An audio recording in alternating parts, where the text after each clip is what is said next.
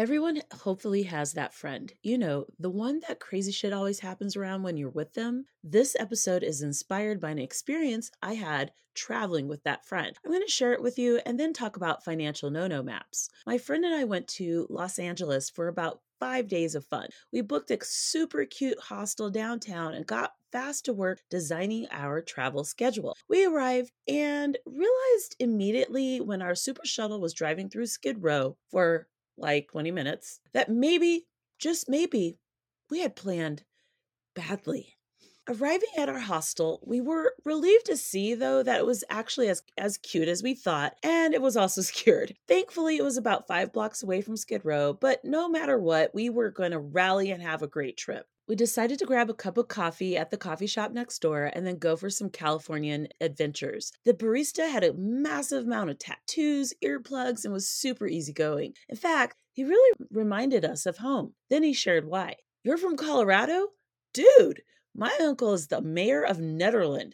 For those of you not in the know, Nederland is sort of like a hills has eyes sort of place known for a huge festival called Frozen Dead Guy Days, where they celebrate a frozen grandpa who's really legit frozen and put in a tough shed. Realizing where we came from, our barista, was rightfully concerned about our safety and proceeded to unfold a giant map and grabbed a big pen. He just kept unfolding it, unfolding. And he says to us, "I'm going to tell you where you should avoid while traveling around the city." Then he started marking over and over again on the map. No, no, no, no. If you get on the road and you accidentally turn into this section of town, no, no. He basically created our Los Angeles no-no map. If you accidentally drive into this area, no. If you do this, no. If you do that, no. And it was actually a really good guide for us because it kept us focused on where we should go. That was the first of many adventures during that week, including an armed standoff that we accidentally disrupted when our bus driver stopped beside it. That's another story for another episode. That clarity of where not to go sometimes is the best framework to work with in many situations that we find ourselves in. In this episode, I'm going to share some thoughts on designing a financial no-no map so that you avoid being led accidentally astray when making money choices. When I first purchased my home, I was so excited about it. I also discovered that there were so many aspects to home ownership that I didn't know about. How often I would have to do home maintenance, how tiring yard work would be, and the moments when I thought that maybe, just maybe, I should have purchased a property outside of an HOA. There was another home ownership experience that I was fascinated by, which was the refinance process. As a first-time homeowner, I didn't completely understand the process and why it was a useful financial tool that so many homeowners embraced. Fortunately, there is a resource to help educate homeowners going through the refinance process. Refily is a lender comparison tool that helps homeowners find lenders to help them refinance their mortgage. Refily helps homeowners see and compare different lenders and estimated fees and rates before saying yes to their future home loan. What I really love about Refily's comparison tool is the following: transparency, ease of use, and accessibility. If you're looking to refinance your home loan, Refily is the tool I recommend to help you with the lender comparison process, and I am proud to partner with Refily to share the comparison tool.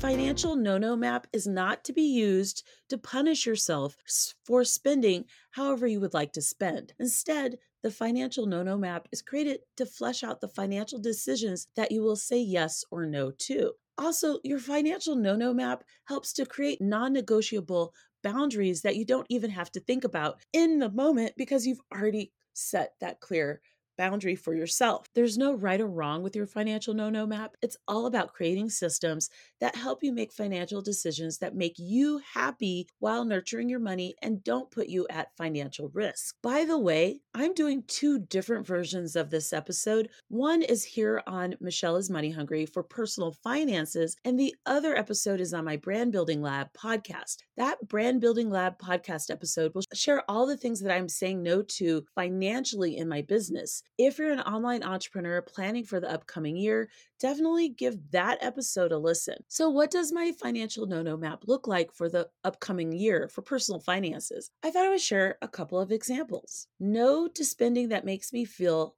ethically uncomfortable. By this, what I mean is I don't ever spend my money at or in a place or space that mistreats others for whatever reason. I have obviously decided what those reasons would be. No more under earning.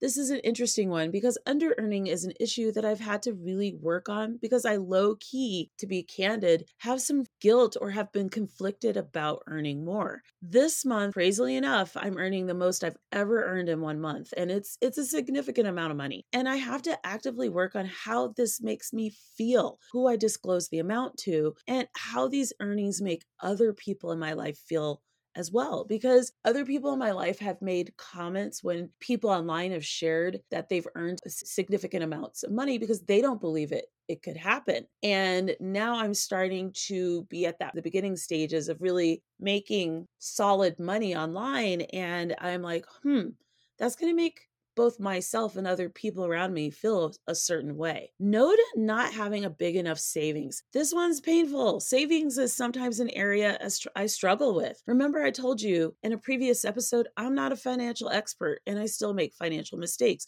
This is an area where I still need to focus.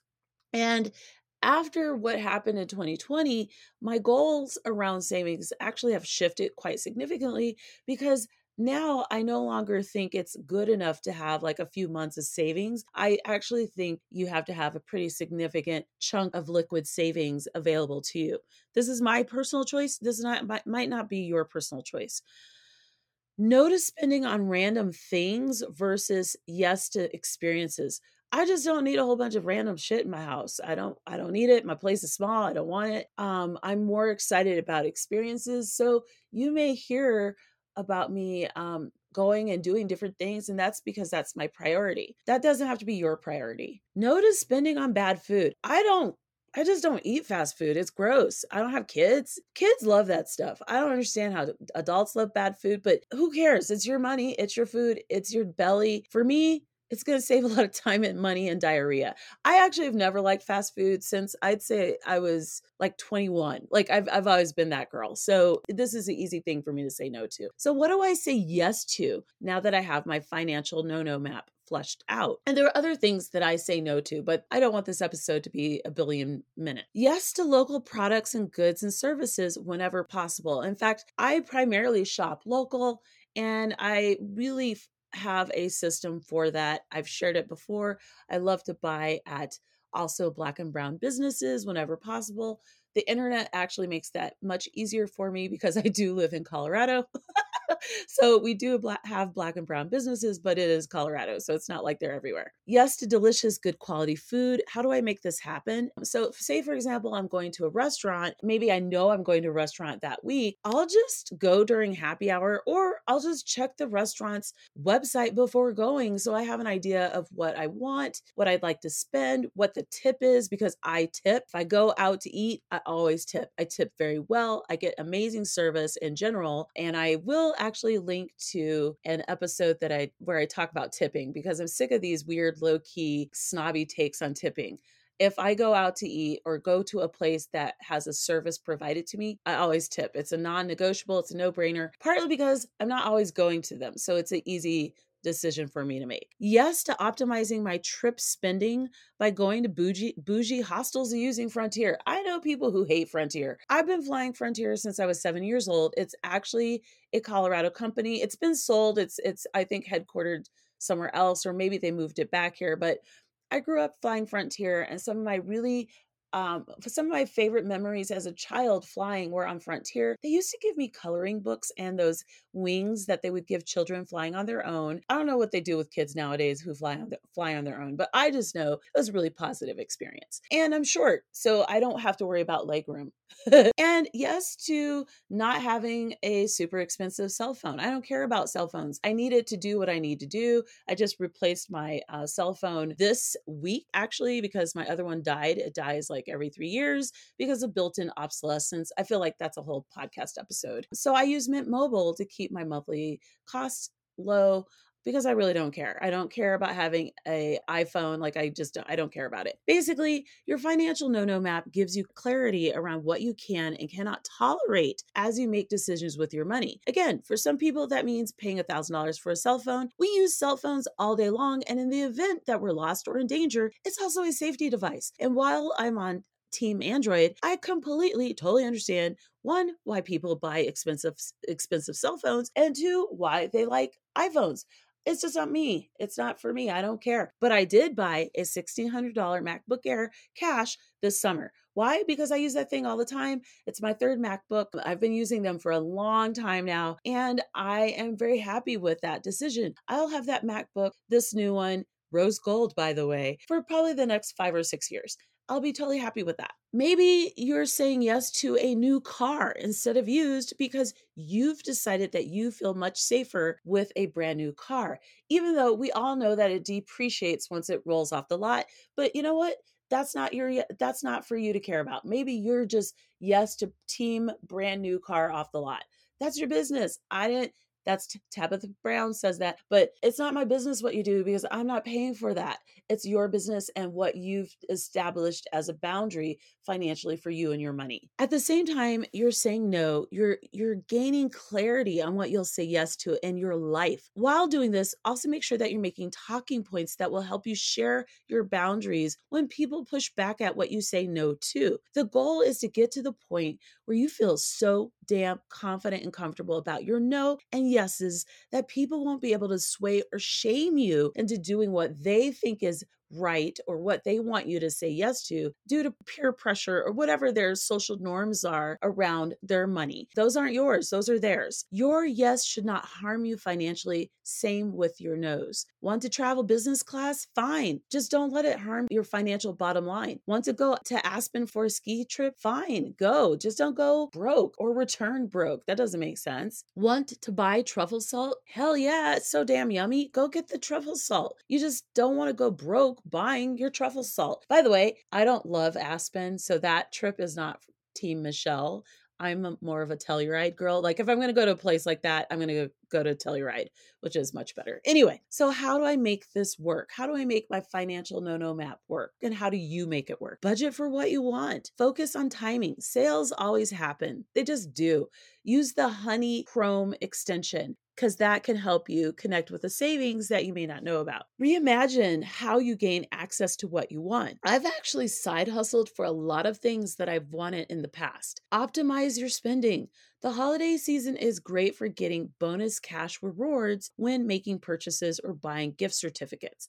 In fact, when my phone broke, I found a new phone that was on sale and I was like, this is going to work for me, blah, blah, blah. I had a certain amount of money I wanted to spend. And I decided to go in person to pick it up from Best Buy. It's an unlocked phone. I get to Best Buy and discover that actually in person, it's even cheaper than it was online. So you might find that going in person saves you even more money. So I ended up being able to expand my phone's memory and do all the things I planned to do for about $30 less, which was great. Understand that your financial no-no map is flexible. Please revisit your boundaries if you feel like things have gotten out of hand, or just have a plan for revisiting your boundaries because things change. I would love to hear what's on your financial no-no map and what you say yes to. If you're an online content creator, again, go to the Brand Building Lab to listen to my financial no-no list for my online business. It may actually surprise you. I've included a link in the show notes for this episode.